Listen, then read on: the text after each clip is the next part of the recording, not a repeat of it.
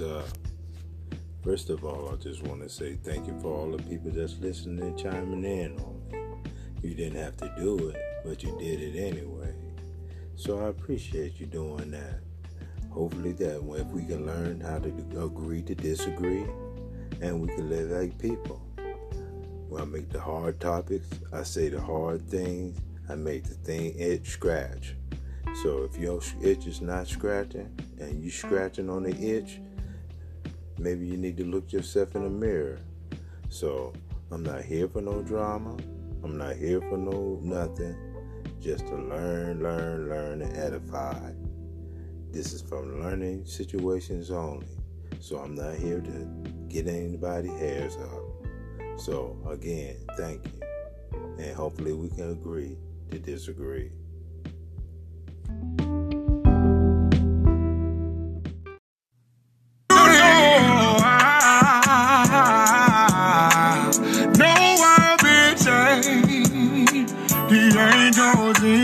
Heaven shine my name.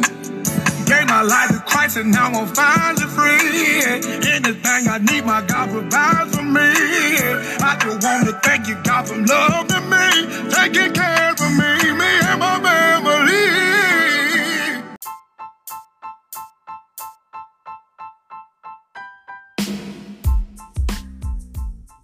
All these, I believe it's referred to as ECOWAS, which is like the band of West African states. Some of them are still pro-Western, some of them not, due to recent military coups and military juntas that have taken control, like in Burkina Faso, for example. But Russia has a lot of ties to these nations like Burkina Faso, Guinea, Mali, and of course the new government in Niger. And Niger is now talking about bringing in Wagner forces all throughout the country. That was just reported on a few hours ago. They had a meeting in Mali yesterday. Do you foresee even a possibility of something unraveling there, like widespread fighting and war taking place between Western and Russian-backed powers in West Africa? Well, most of Africa, tragically, is not a great place to live. It's very sad. And when they first created this thing called Africa Command, I was still on active duty. And I had the misfortune to open my big mouth in a room full of generals and others and say, what the hell are we calling this place Africa Com for? Africa Command? Are you crazy? If you were an African, what would you think about the United States if it created a military organization called Africa Command? I said, I'd be offended. So whatever you do, don't call it Africa Command. Well, obviously I had a big impact. I was invited to leave, and I was not invited back any more of those meetings. Look, Africa is a difficult place. The French portions that you're talking about in Northwest Africa have been called Afrique du Nord.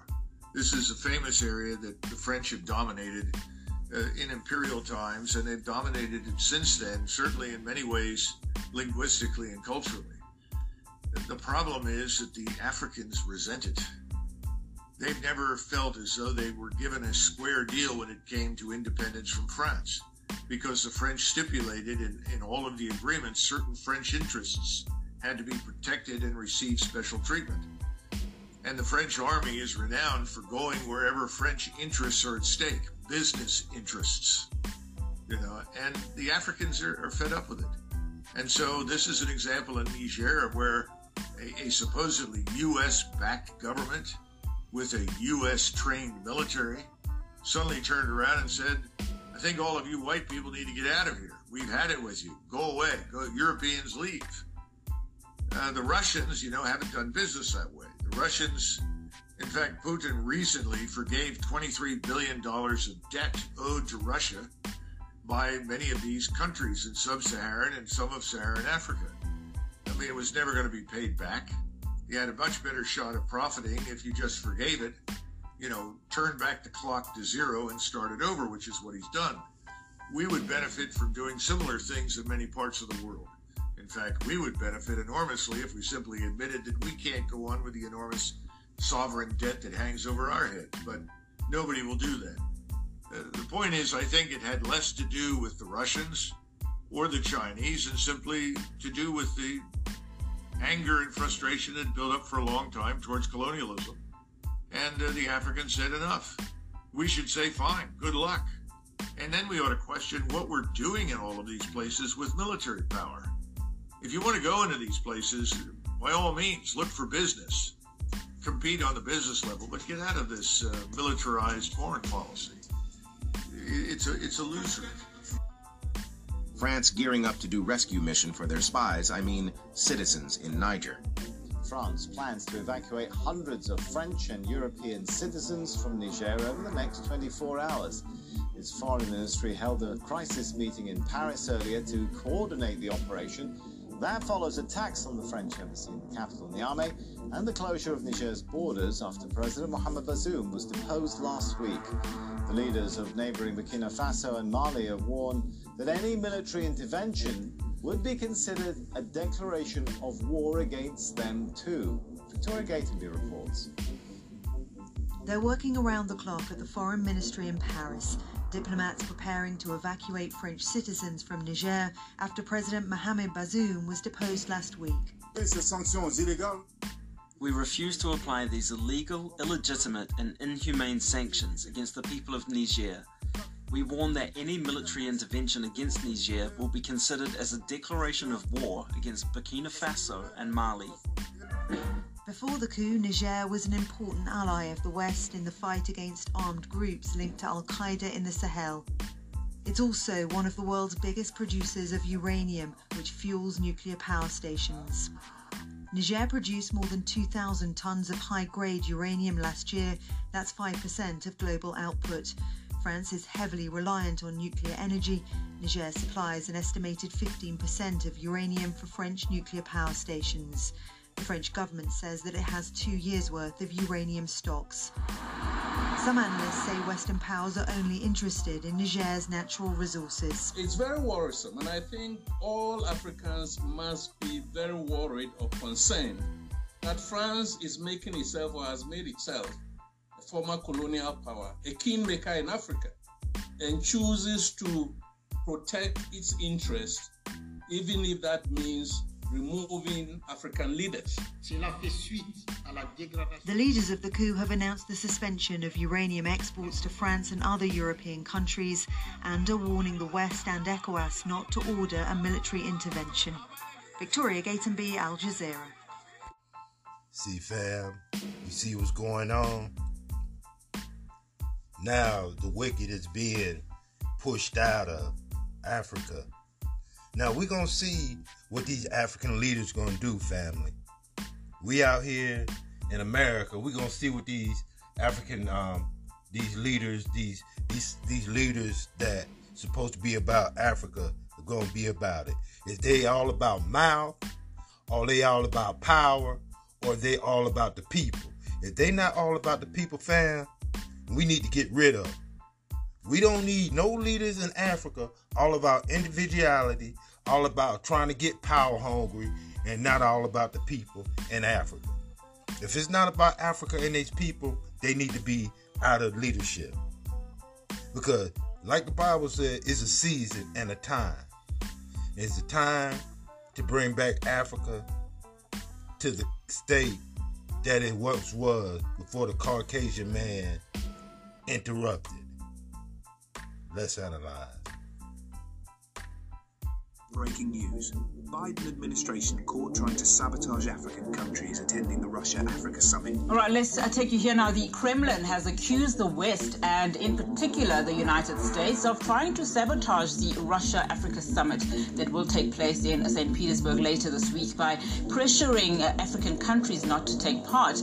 49 African delegations have confirmed their participation, around half of whom will be represented by the heads of state or government. President President Vladimir Putin is expected to hold intensive one-on-one talks with individual African leaders focusing on everything from trade to security, arms deals and grain supplies.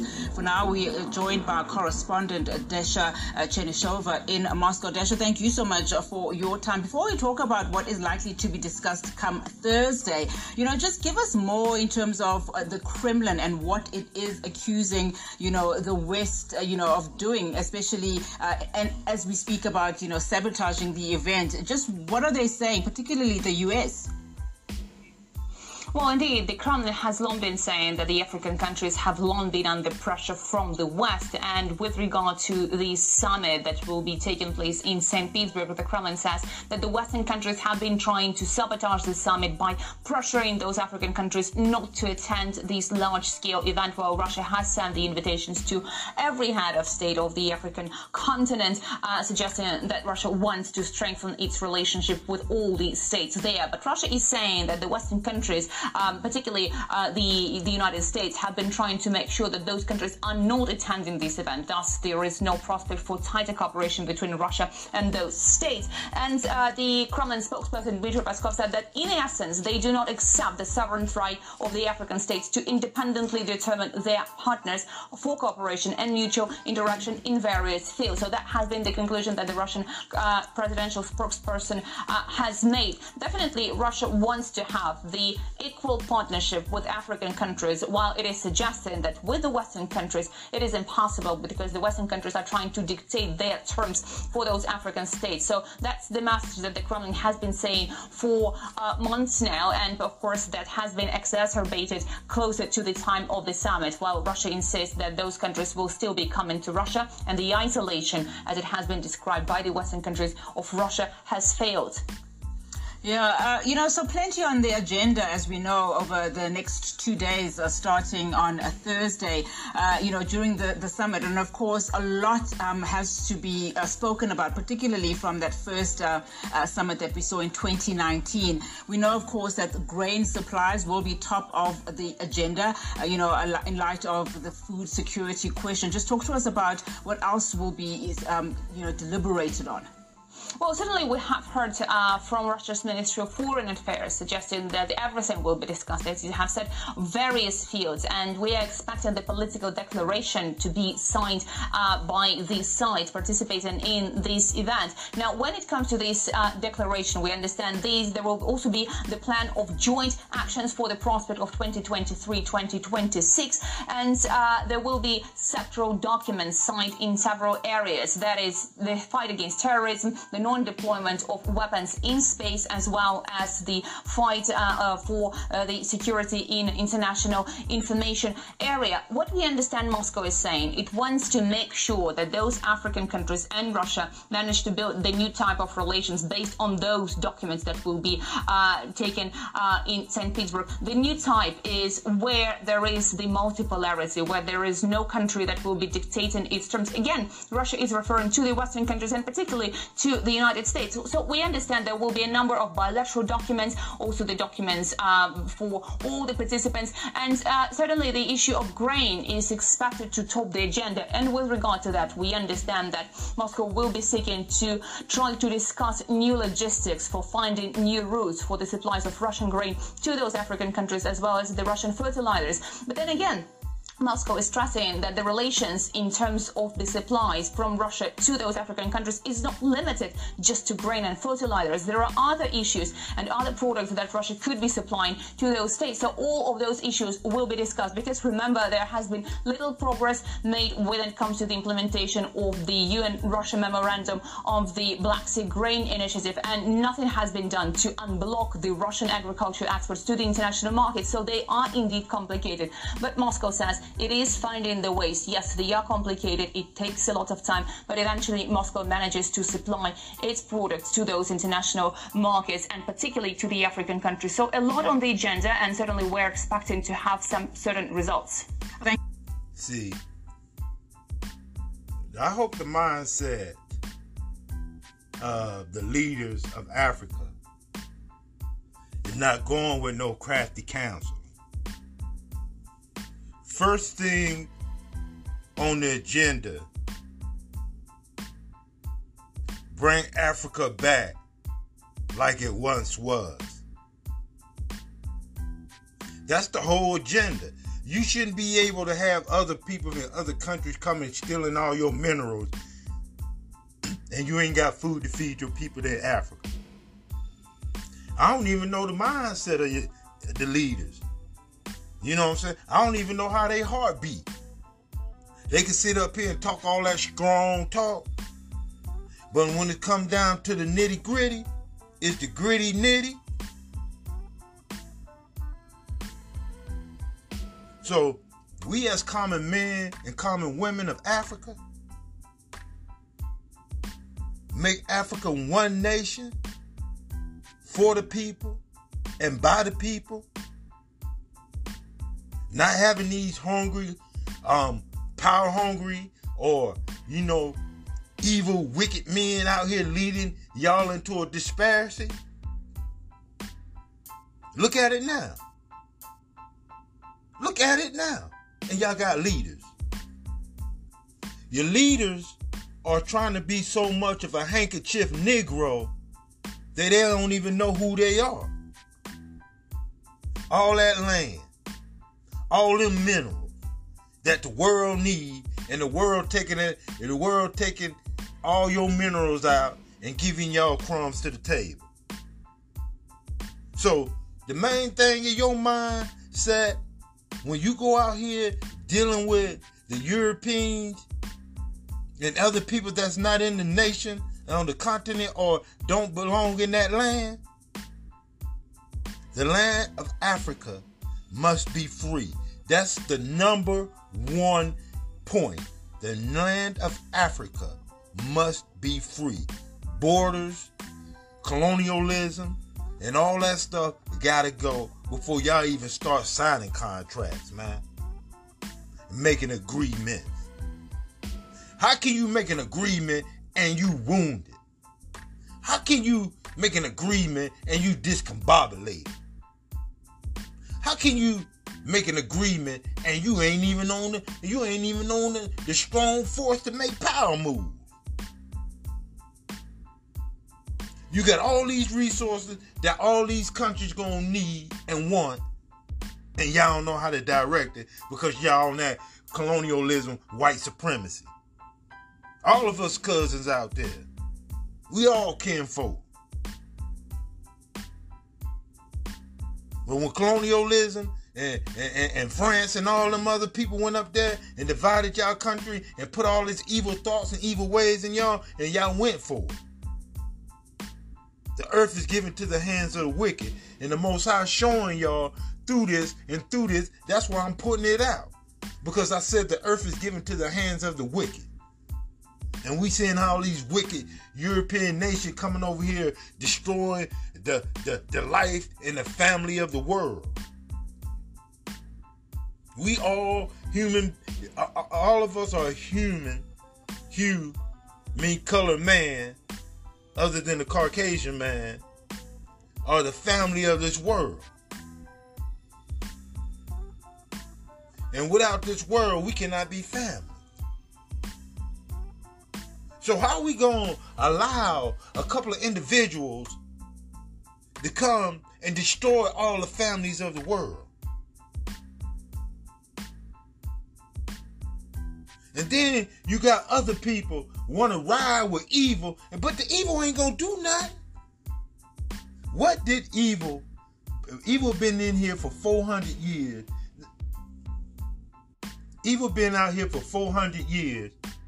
And what good did evil do good? Name me one thing good that evil did that was good.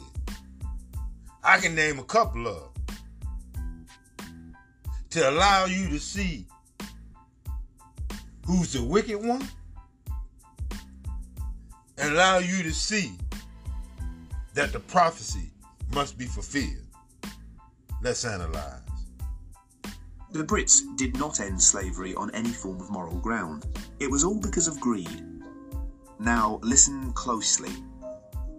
Brits ended slavery because of two main factors.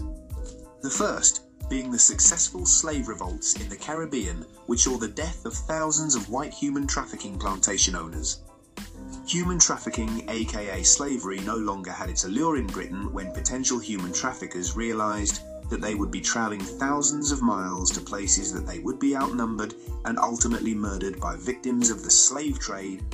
Brits back in England saw what happened to their family members that came back home from the Caribbean and were afraid because their family members were maimed, scalped and oftentimes dead on arrival because they were brutally injured in these colonies and had to escape on ships, but eventually died at sea due to lack of urgent medical attention. This led to the Brits having to make a decision. Either we end up being overtaken by our European neighbours as the up-and-coming global power due to losing our colonies, or we put the plan we have of starting the industrialisation process into play and destroy our neighbours' chances of taking us over. Guess which option they took? Which leads to the second reason, which is the hasty implementation of the Industrial Revolution due to a high turnover of not only plantation overseers, but also navy men that would often be killed in rebellions in the Caribbean. The British wanted to thwart the edge the Spanish, Dutch, French and Portuguese would have had by trafficking humans, because not all that glittered in Europe was stolen gold. You see, Europeans were enemies that often begrudged, hated and even killed each other while salivating over each other's stolen goods, and to be quite frank, the Brits really couldn't keep up with the other colonial human traffickers, so they devised a plan to destroy their competitors by hastily implementing industrialisation so they could convince the bankers such as the Rothschild and Orsini families to fund the assembly line instead of voyages from Africa to the New World because of the high turnover of the human trafficking trade. They also wanted the insurance companies to insure the machines against fires and arson committed by non-abolitionists that wanted the slave trade to continue instead of insuring machinery. It goes deeper than this, but for now, whenever they tell you they British stopped slavery, remember that it was because they were greedy cowards that couldn't find anyone brave enough to continue human trafficking from Africa to their colonies in the West Indies. Now, fam, you hear what he said about the British. And they were trying to hang out, trying to compete with the other European Caucasian man. Because you hear how wicked the Caucasian man is. They go out here and kill the people that look like them, and then go celebrate and have a party and everything.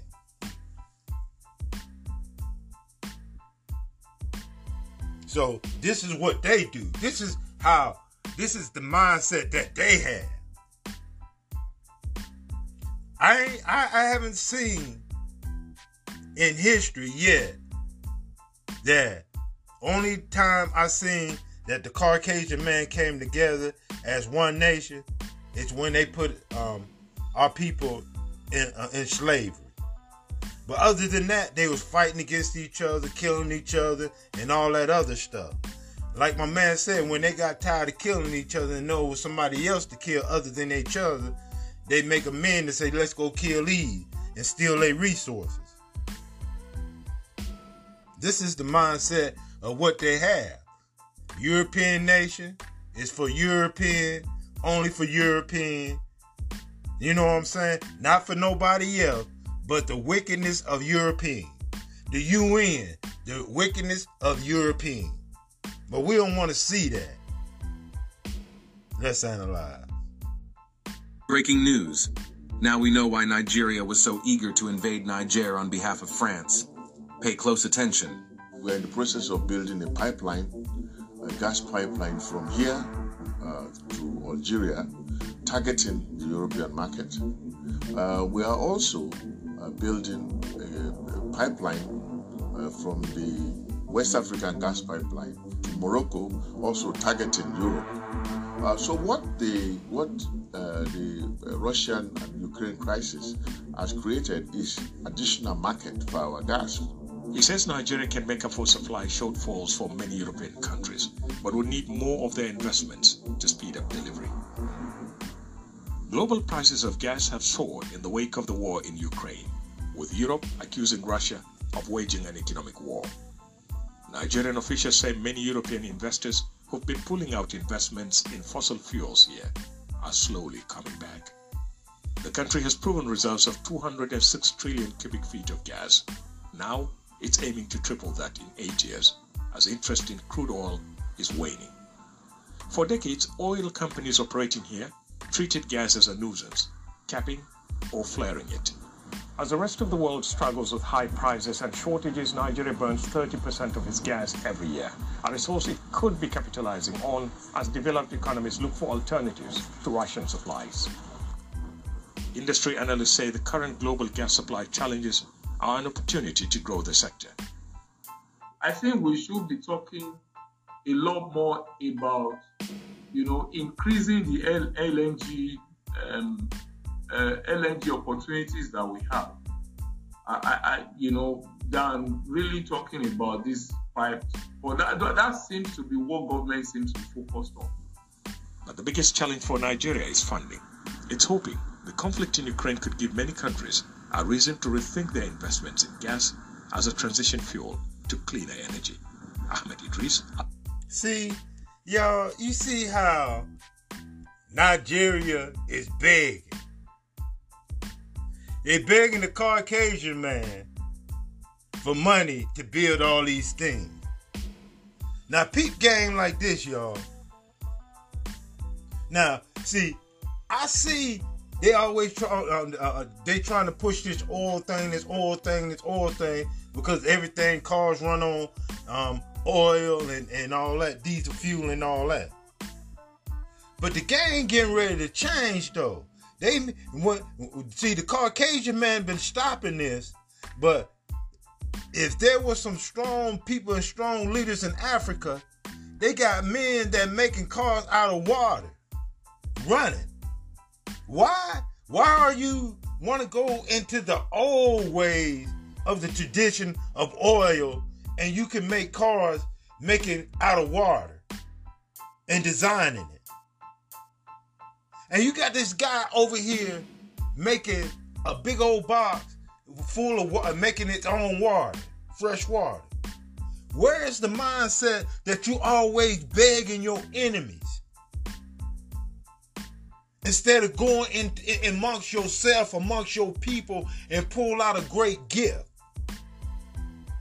See, y'all don't have leaders like that. Y'all don't have the mindset like that. I told you most of these African guys want to be handkerchief Negroes, y'all. They want to dress like the white man. They want to talk like the white man. And they want to do business like the white man. And look what it is. And you already heard through all my episodes that how America go out here and push other countries to do something. And then when other countries fall back into a disaster, they sit back and say, oh, that's y'all fault. Y'all shouldn't even listen to us. Y'all did what y'all want to do. That's all, our hands off this. We ain't got nothing to do with that. But they push the narratives and push off. That's what a bully do, man. That's what a bully do. Oh, there you go, Faye. You anti-America. You anti-America.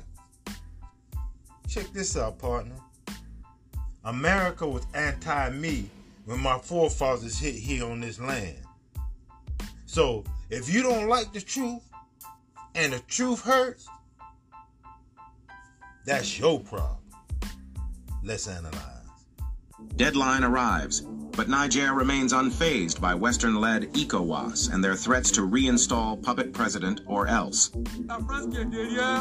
This demonstrator says he believes France is behind the Economic Community of West Africa, or ECOWAS, and want to attack the country. Another demonstrator says that, quote, the people of Niger have understood that these imperialists want our demise. The junta has said it will not cave in to external pressure to stand down. The July 26 power grab is the 7th coup in West and Central Africa in 3 years. It has rocked the Western Sahel region. Defense chiefs of the ECOWAS agreed on military action, including when and where to strike, if the detained President Mohamed Bazoum was not released and reinstated by Sunday. ECOWAS did not respond to a request for comment on what its next steps would be, or when exactly on Sunday its deadline expires. The bloc's military pledge has triggered fears of further conflict in a region already battling a deadly Islamist insurgency, Breaking news. See, this is what, France is on its heels, y'all. France is in that boat about to sink. Was that boat that was sinking with all them people was in there, whatever the name of that damn boat was? That's how they sinking. That's how they nation sinking. And I told you, France and United States were the same people, and then France wanted to go into wanted Africa to go to the meeting trying to join BRICS. Now the devil is showing you that France is the devil. France doing all this. Now France up here with their crafty council getting some old handkerchief ass Negroes to go against the grain and not free Africa. Bring Africa back to what it once was. See, these are the people that y'all need to be, Africa need to be.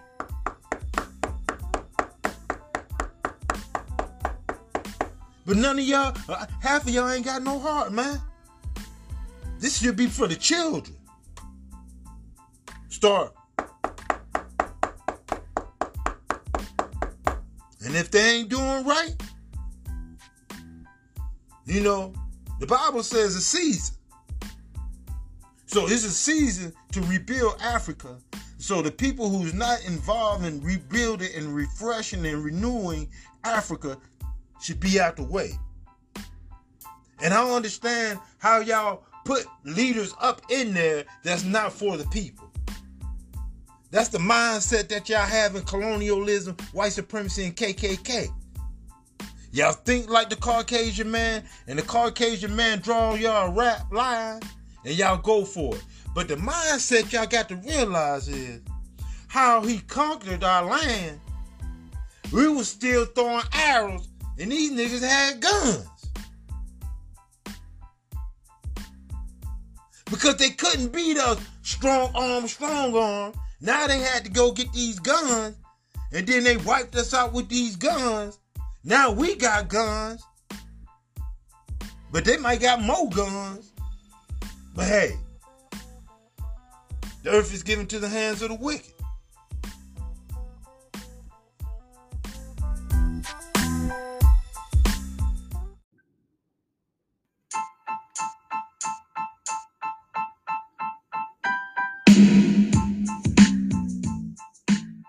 When I'm home chilling or riding, I stay tuned to the Phase Podcast. It's the hottest message out there.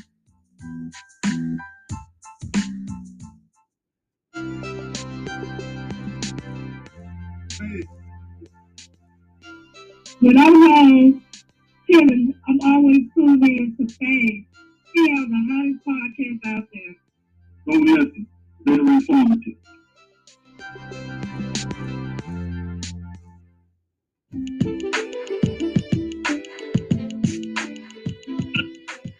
When I'm home chilling, I'm always tuned in to Phase. He has the hottest podcast out here.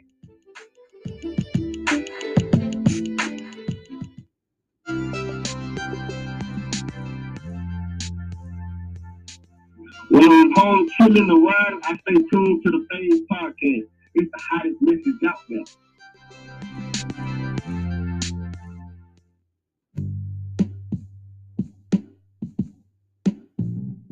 Hey y'all, when I'm at the spot just chilling, or I'm in my car just driving around, I always listen to Phase. He keep it real. His say was real. And that's one of the hottest podcasts around. I definitely suggest it. Check him out.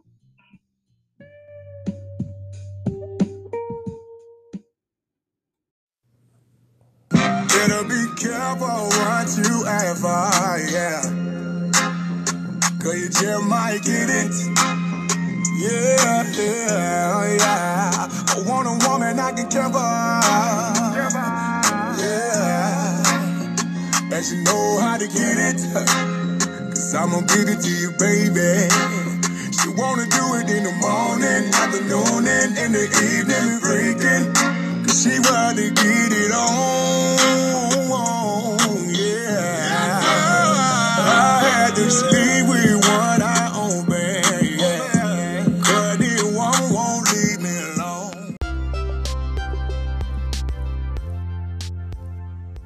U.S. has long been planning to unleash its last move in the chip war. This move was to force or perhaps coax the Netherlands to totally ban lithography machine exports to China.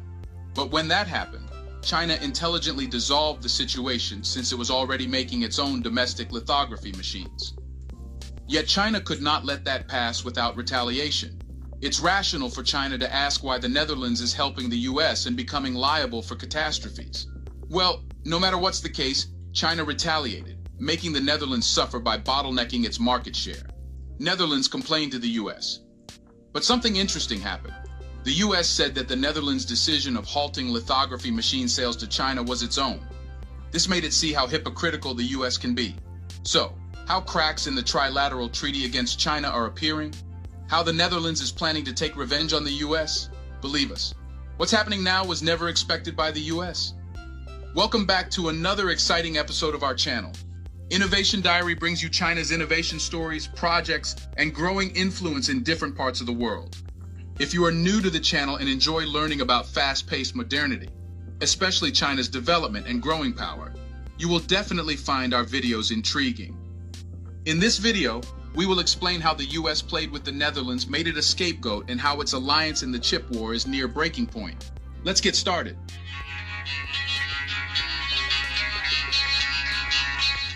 The United States wanted to play cleverly with China. It didn't want to completely limit China from having chips to develop average products like smartphones and computers. Rather, it wanted to suppress its progress and keep it checked. Since AI is on the rise, countries are struggling to get cutting-edge chips, which will be used to train that AI. Now, if a country has AI power, it will dominate the future. You can guess which country might have engaged in the grandiosity to think that it's the sole caretaker of the world. Yes, the United States. Therefore, it decided to only allow average chips to go to China, which cannot be used for AI training. But that was not it. Neither did it want China to have the technology to produce the high-end chips. In other words, restrictions on lithography machine export, which are used to produce chips, had to be put in. But interestingly, the US does not make these lithography machines. Then how could it exercise the restrictions? Well, as you can guess, various pawns appeared to be used in this conflict. One of them was the Netherlands and its company, ASML, which manufactures the latest cutting-edge lithography machines. With just a single order from the US, it announced it will stop its extreme ultraviolet lithography machine and equipment sales to China. In return, perhaps the Netherlands expected undying loyalty from the US, something which is in scarcity. Earlier, only lithography machines were restricted, but after the 30th of June 2023, equipment was also added to the list. Well, China had already calculated that and started stockpiling equipment. Now, China is using them to manufacture its own domestic lithography machines capable of producing 28 nanometer chips. But China wanted to make an example out of the Netherlands. Hence, the situation took a tumultuous turn as China responded in kind, sparking a series of escalating actions. However, true to its cunning nature, the United States shifted the blame, pointing fingers and utilizing its media machinery to proclaim that the ban on exporting crucial lithography machines was solely a decision made by the Netherlands. This is nothing short of making the Netherlands a convenient scapegoat for a situation orchestrated by none other than the US. But let's dissect what actually happened. When the US found that its attempts to manipulate chip regulations were falling short, it altered its tactics. It craftily forged a trilateral agreement involving Japan and the Netherlands, ostensibly aimed at controlling semiconductor manufacturing equipment. This so-called partnership was in fact a sinister strategy to hinder China's semiconductor industry development. But nobody knew that this trilateral treaty would backfire, making the Netherlands and Japan pay the heavy cost, while China would go unharmed. It's because Japan and Netherlands were the main beneficiaries of the chip exports. Yet the US manipulated them to accept the trilateral treaty. It's as if a non-oil producing country manipulates Saudi Arabia to stop selling oil and making money. And Saudi Arabia, without thinking, accepts the treaty and later complains that it's losing money. The Netherlands and Japan did the same. Before we continue further, tell us, the demand for ASML's lithography machine stems from the global hunger for semiconductor production. Notably, ASML had intentions to provide China with a substantial number of these machines, amounting to an estimated sales value of 860 billion renminbi. However, this noble intent was jeopardized by a restrictive agreement orchestrated between the Netherlands and the United States. Amidst this labyrinth of deception, the attitude of Biden took an abrupt pivot. He audaciously declared that the prohibition on exporting lithography machines was solely the Netherlands' decision. The Netherlands, in response, lamented their mistaken trust, recognizing that they had been deceived. Herein lies the catch. ASML's lithography machines, especially the top-tier EUV lithography machines, are shackled by strict controls imposed by the United States and the Netherlands. A few years back, the U.S. imposed an export ban on these very machines. Even ASML's attempts to sell these machines to Chinese companies had to be abandoned due to these coercive restrictions. Or ASML needed a license to sell these machines, which will be provided by the U.S. Can you believe how companies accepted being shackled? Now they are complaining that they were shackled despite wearing themselves. Adding to the woes, from September 1st, the Netherlands plans to roll out an export licensing system for high-end, deep ultraviolet lithography machines. The worst-case scenario that ASML diligently sought to escape has now occurred.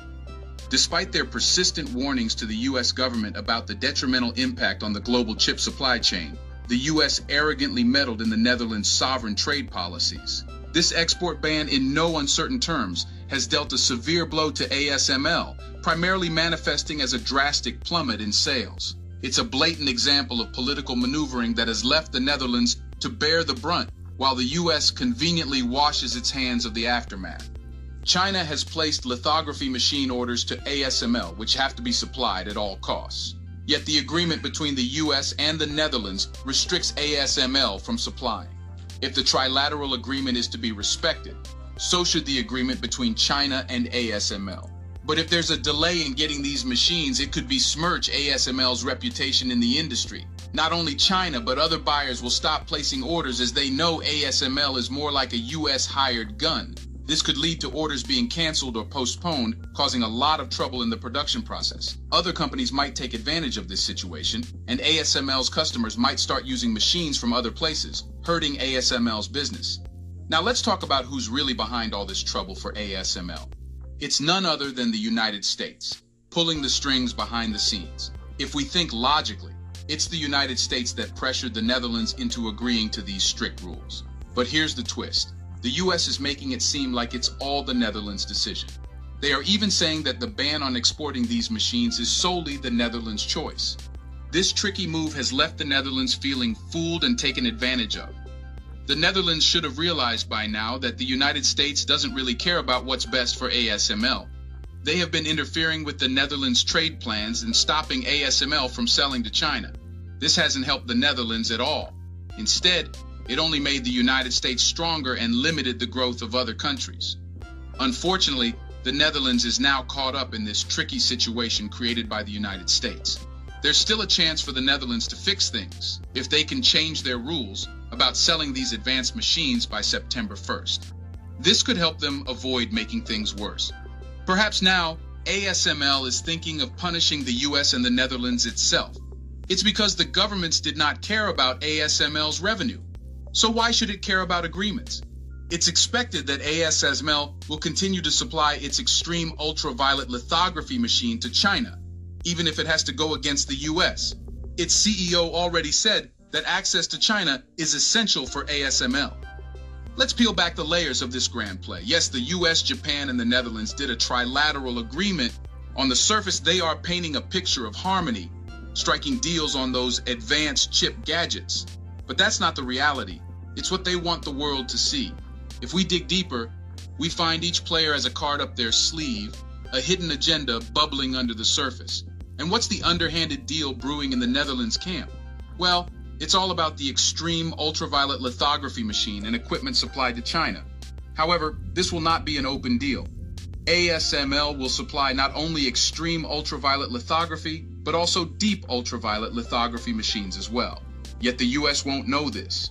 And when China will develop a fleet of lithography machines by reverse engineering the ones provided by ASML, the US will be in shock. You see, if the US betrayed the Netherlands, the same is ready for the US as well. ASML is brewing a recipe that will rattle the entire US chip policy against the US. The chip war was initiated by the US on China. However, the pawns were the US allies like South Korea, and their companies like Samsung.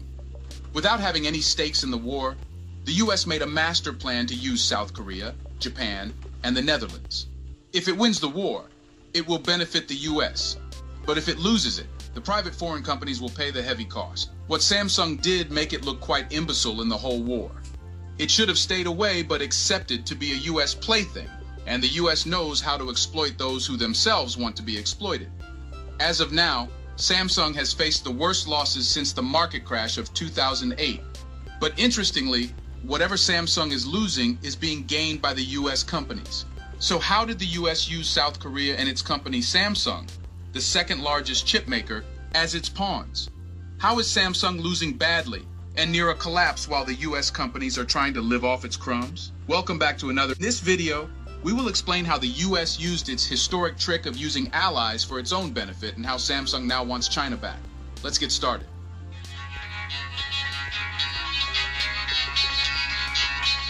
Once, Henry Kissinger, the mastermind of US foreign policy and most powerful Secretary of State, said that the US has no permanent friends or enemies, only interests. He, in a single line, summed up what the US is and what makes it actually the very US we all know. No matter how close an ally you become to the US, within the very next few seconds, you can be seen as an enemy on which waging a war is necessary. Yet countries have not learned from Henry Kissinger or the US history, which is full of examples. Neither does the US respect its allies, nor it cares what happens to them in the very missions which help the US. In the treacherous game of trade between China and the United States, an unexpected victim emerged, and it was none other than South Korea's leading company, Samsung. When the United States tightened its grip on chip exports to China, Samsung, foolishly considering itself an ally, was the first to feel the brunt of the blow.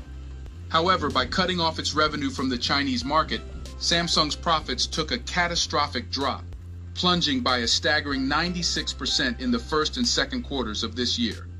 The losses amounted to nearly 4.4 trillion Korean won, or $3.4 billion US, marking the company's worst performance in 14 years. Samsung also reported that it's the worst losses it faced since the market crash of 2008.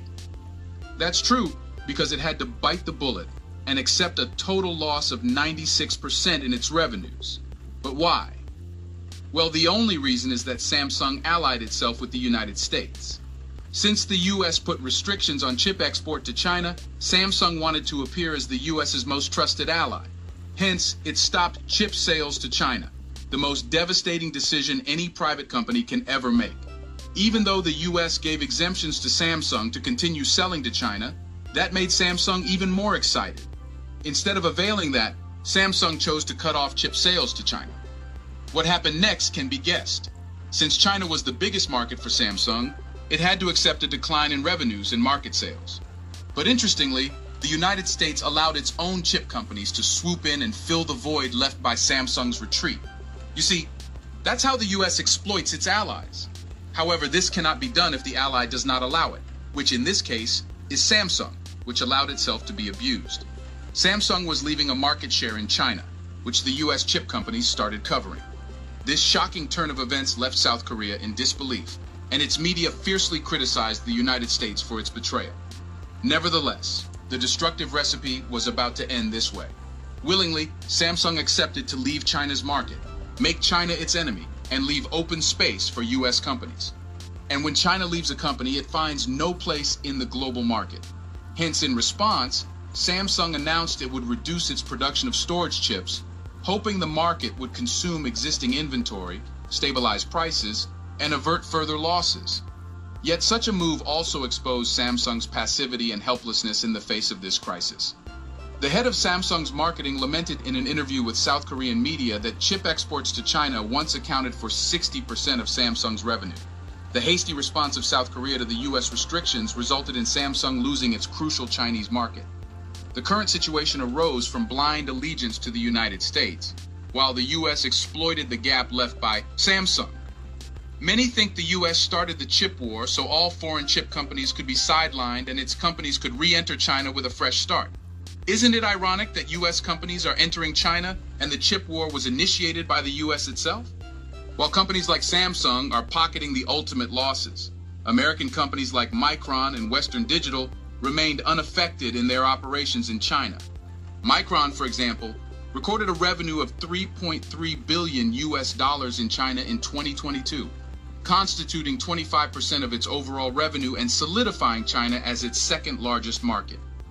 Shockingly, even shortly after Samsung's withdrawal from the Chinese market, Micron immediately announced an additional investment of 4.3 billion yuan in China, aiming to build storage chip packaging equipment in Xi'an.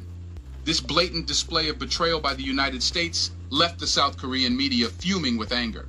But they found themselves powerless to change the course of events. For Samsung, the nightmare appears to be far from over. It's because, despite closing all its factories in China, Samsung's plan to establish production bases in India and Vietnam has proven futile due to its own set of problems. Now, Samsung is compelled to make a humbling decision to return to China and build factories there. This decision serves as a harsh reflection on their previous investment choices. It has become apparent to Samsung that establishing a production base in China not only better caters to local market demand, but also facilitates more effective management. Recent reports reveal that Samsung is making a bold and strategic move by investing millions of dollars in a new factory in China, set to become one of its largest manufacturing centers in the country. This suggests that now, after losing a lot, Samsung is coming back on track. China, as one of the world's largest consumer markets, presents immense development potential and boasts high-quality consumer demand. Samsung's decision not only reflects its unwavering confidence in the Chinese market, but also reveals its concerns and disappointment with the markets in India and Vietnam.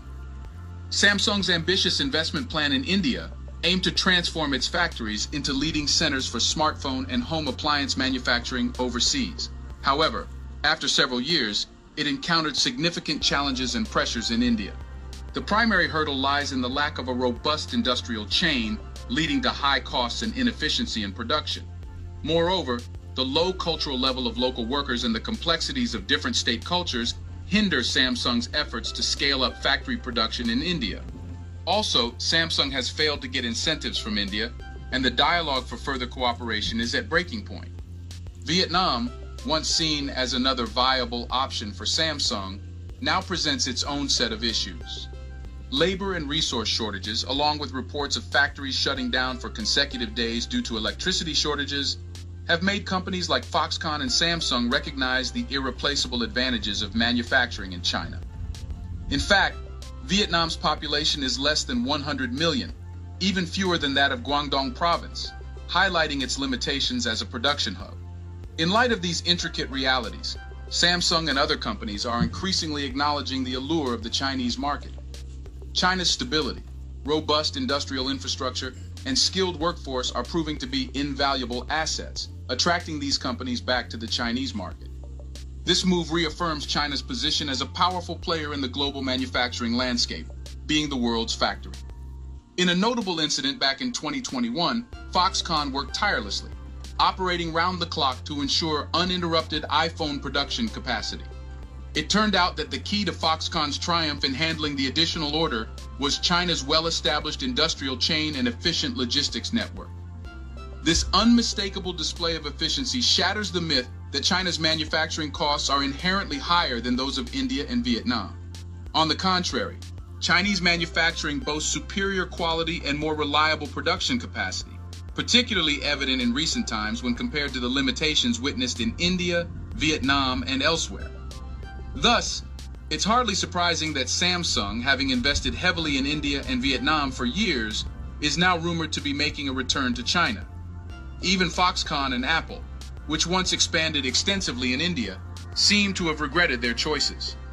Samsung's misguided attitude towards the Chinese market reveals a grave underestimation of China's pivotal role in the entire chip industry.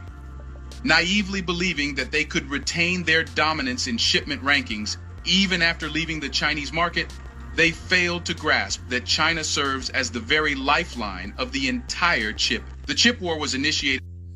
See y'all? You see how things rolling? You see how things getting on?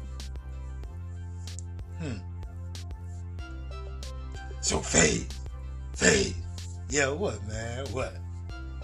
So, what you think about that boat river thing that you've been seeing on the internet and all that. How you feel about it?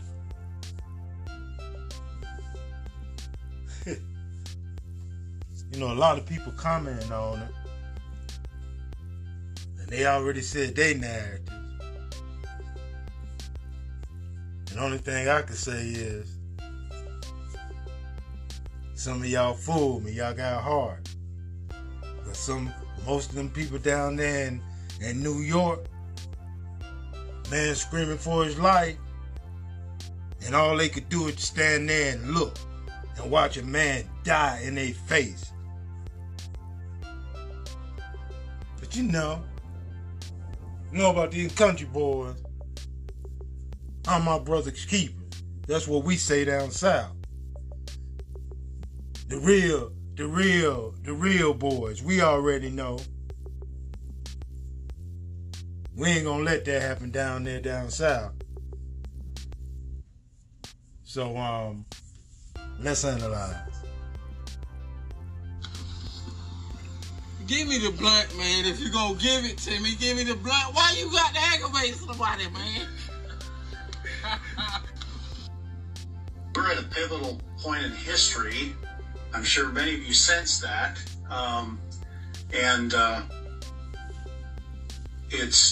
It's not to be understated. We're undergoing such a transition in the world. Many have compared the coming events to like the parting of the Red Sea. Well, this is far beyond that. The scope is much bigger. It covers the entire planet. As we're nearing a point of the collapse. And they announced that in the last 12 months, $200 billion in deposits have left Chase Bank. This is huge, folks. We have the makings of a banking apocalypse unlike anything we've ever seen in our lives. The military's been on mass movement throughout the United States. There have been heavily movements in 27 states. There's more coming. We've even seen it here locally. They were literally driving a tank down the main drag here in town. It was unbelievable. So a lot of choppers going overhead, military aircraft. Everybody's like, what's going on? Well, we're actually in the midst of the roundup, and they're kind of doing this strategically because they can't. This isn't something you can do in one day. It's just too big for that. So they're doing it in pieces. And what we're beginning to hear reports of is that internet outages are happening in some areas for an hour, for 2 hours, or 3 hours, and it comes back on. Well, these dark periods are so that they can do their stuff that they need to do in terms of taking these people into custody and can stop their communications with any of the outside people. So you're going to continue to hear of this. You will probably begin to hear of testing of the emergency broadcast system in various areas. There was actually some testing going on in Florida today of the EBS. This is all preparation for the EBS that goes nationwide when we get to that point. So Germany is on the just a trigger edge of complete financial collapse. They're not saying anything about this, but they are in big trouble. Deutsche Bank, big trouble. When this begins to hit, the first thing that will happen is all credit will freeze up. Well, what does that mean? I mean, suddenly your plastic doesn't work anymore. We could possibly hit the point of the wealth transfer beginning this month. I realize there's only 11 days left. That's not a lot of time. But at the movement that this is moving in terms of activity and what's being exposed, things could move very rapidly. What I do expect in terms of some of the historical assets and revaluation currencies is that some of that will take place during the quiet time. In other words, when the EBS happens, there's going to be stay in your homes, there's going to be 10 days of communication blackout, or at least that's what we're hearing. And there could be during that time even appointments being made and transactions being done very quietly in the background. This will be all with heavy NDAs. No one's supposed to talk about their transactions, talk about where they get their money or anything like this. It's going to take some time to work through that.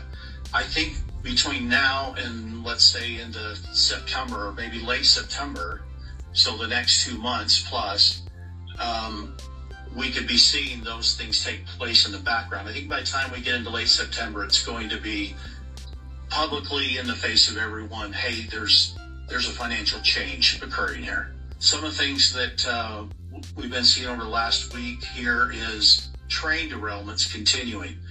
We've had 3 additional quite nasty ones, spilling chemicals and stuff.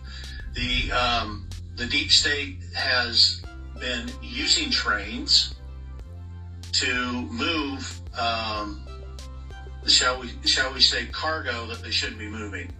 And so there's some of these are having to be initiated, unfortunately, to stop the movements of this stuff. And others is the deep state trying to cause a catastrophe, such as chemicals in the water, in the ground, you know, something of this nature that they can distract the public with of some new catastrophe while they carry on what they're doing. So these things are all evidences of the war that we're underway here, and that the good guys are winning. I want you guys to realize we're winning every day now. There are battles being won, and you should not be discouraged. In fact, you should be more excited than ever right now, because there's nothing they can do to stop the impending justice. It's barreling down on them like a freight train, and they don't know how to stop it. But it's exciting that we're getting to this point, that we've gotten. This was kind of a top-down thing. They had to work their way down, but now we're getting into those middle people, those lower-level deep staters. By the time we get to EBS, there won't be any big names to round up. They've already been handled. Okay, so that'll be good news, because I think when people find out, when things are revealed and they realize what kind of criminality was going on, what kind of things were happening, and especially the tie-in with the children and what was going on with that, they're going to be angry. And so how do you calm the masses down that are angry? Well, you begin tribunals and you begin justice so that they feel that it's been taken care of. So we can expect that to come.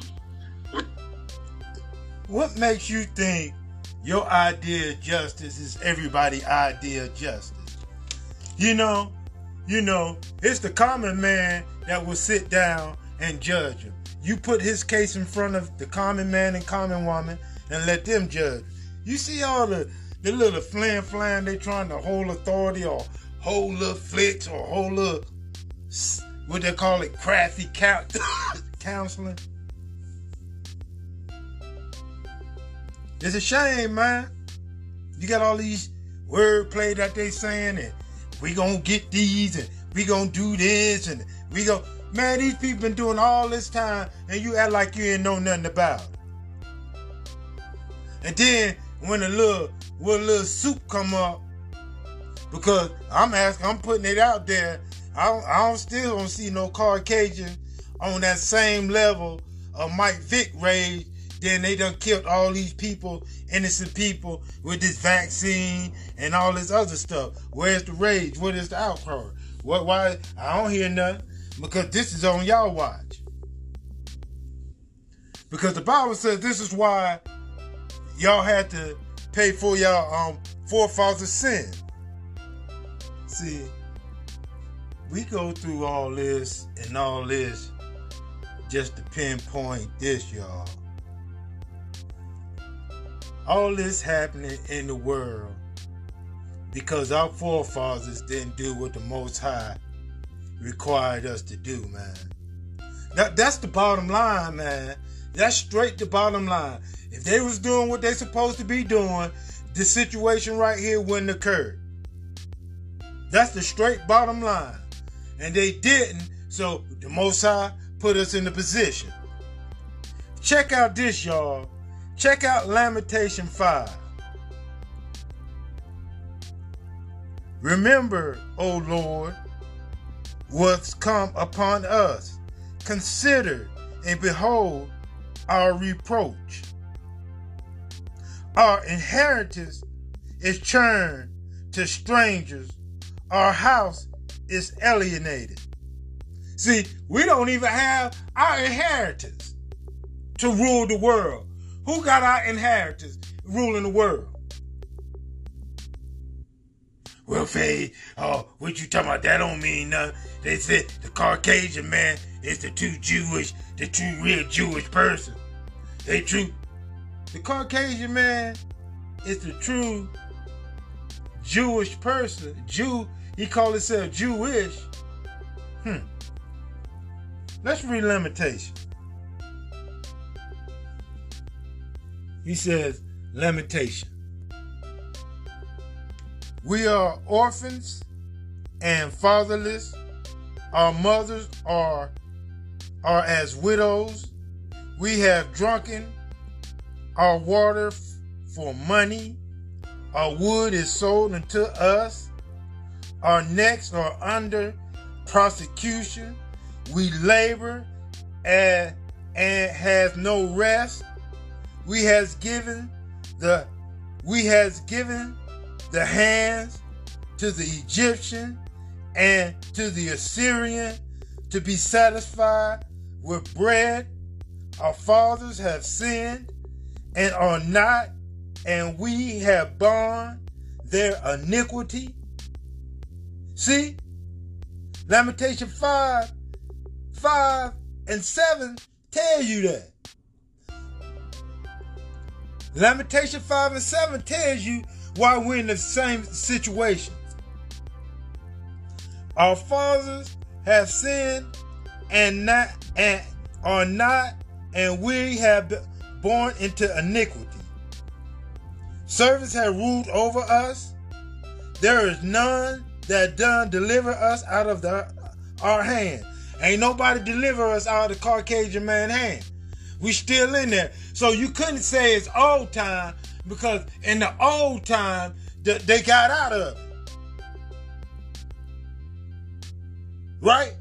The Assyrians they got out of, and all the others that our fathers. So the only captivity that we're not getting to, we still in this captivity.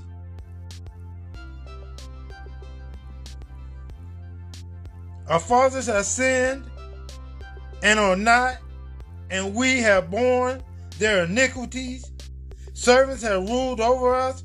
There is none that doeth deliver us out of our hands. We gate our bread with the pearls of our lives because of the sword of the wilderness. Our skin was black like an oven because of the terrible famine. So if he's saying our skin is black, that's a condition. But he said our skin is black because of our condition. What condition? Why is our skin black because of our condition? Because we was out there in the sun, out there burning up.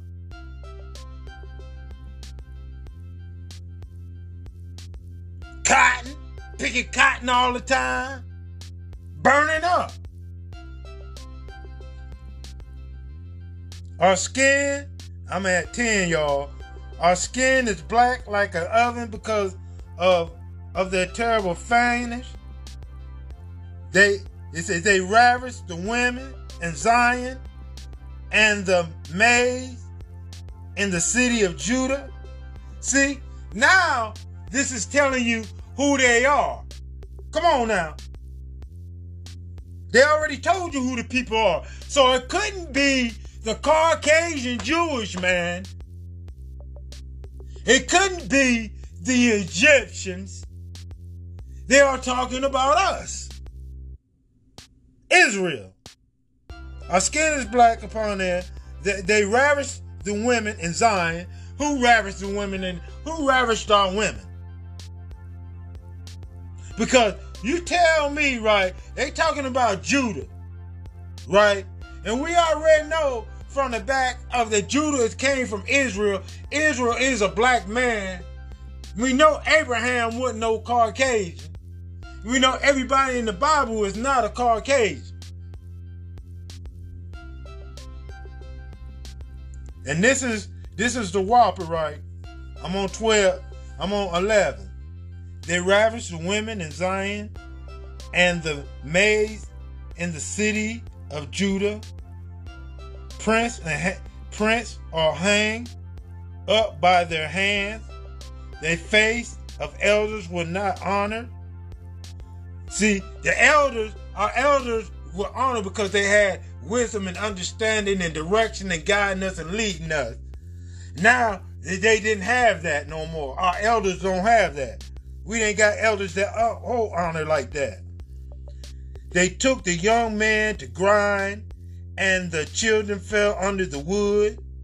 The elder has ceased from the gate.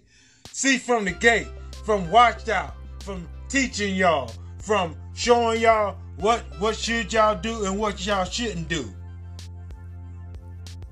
The elders have ceased from the gate, that young man from their musk. The joy of our heart is ceased, our dance is turned into mourn. The crown is fallen from our head. Woe unto us that we have sinned. For this our heart is faint. For these things our eyes are dim. Because the mount of Zion, which is desolated, the fox walk upon it. Thou, O Lord, rememberest forever, thou thorn from generation to generation. Wherefore doest thou forget us forever and forsake us so long, us a long time? Turn thou unto thee, O Lord, and we shall be turned. Renew our day as of old. But thou hast utterly rejected us.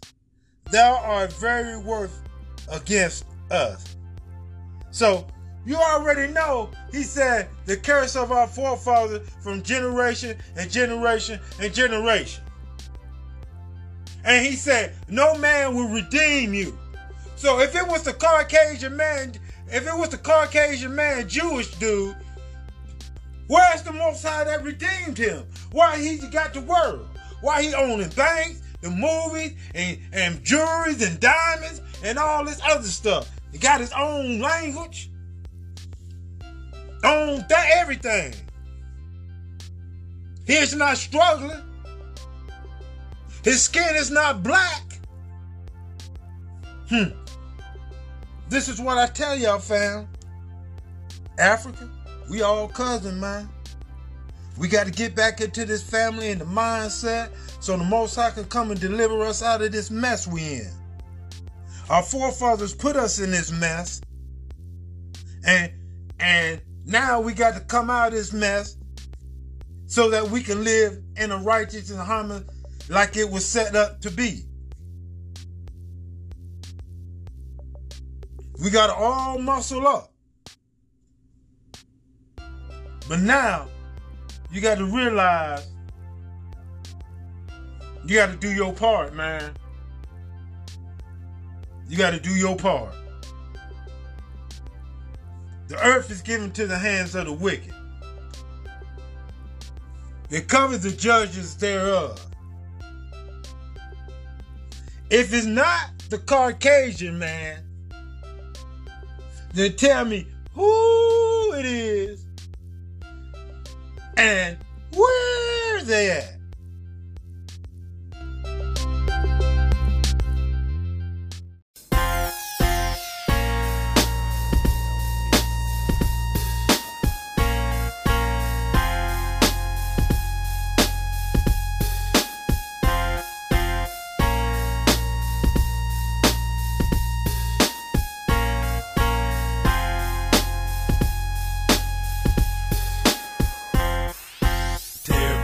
about a trip. Ain't this shit a blip? On your heels, rolling flips, on your shoulders, in the chip. Can't stop parking, kid, that's what your boy did. Living low life off unemployment. It got me trapped in, I can't hardly breathe. Losing my mind, you better believe. Leaving my emotions on my sleeve. Focus on my goals so I can achieve. Riches to spend, miles to feed. On my knees saying please. No time to cope out, no one to talk to. So I gotta do what I gotta do. Can I ride a little something? Can I have a little something? Can I roll a little something? Look at me, I ain't frontin'.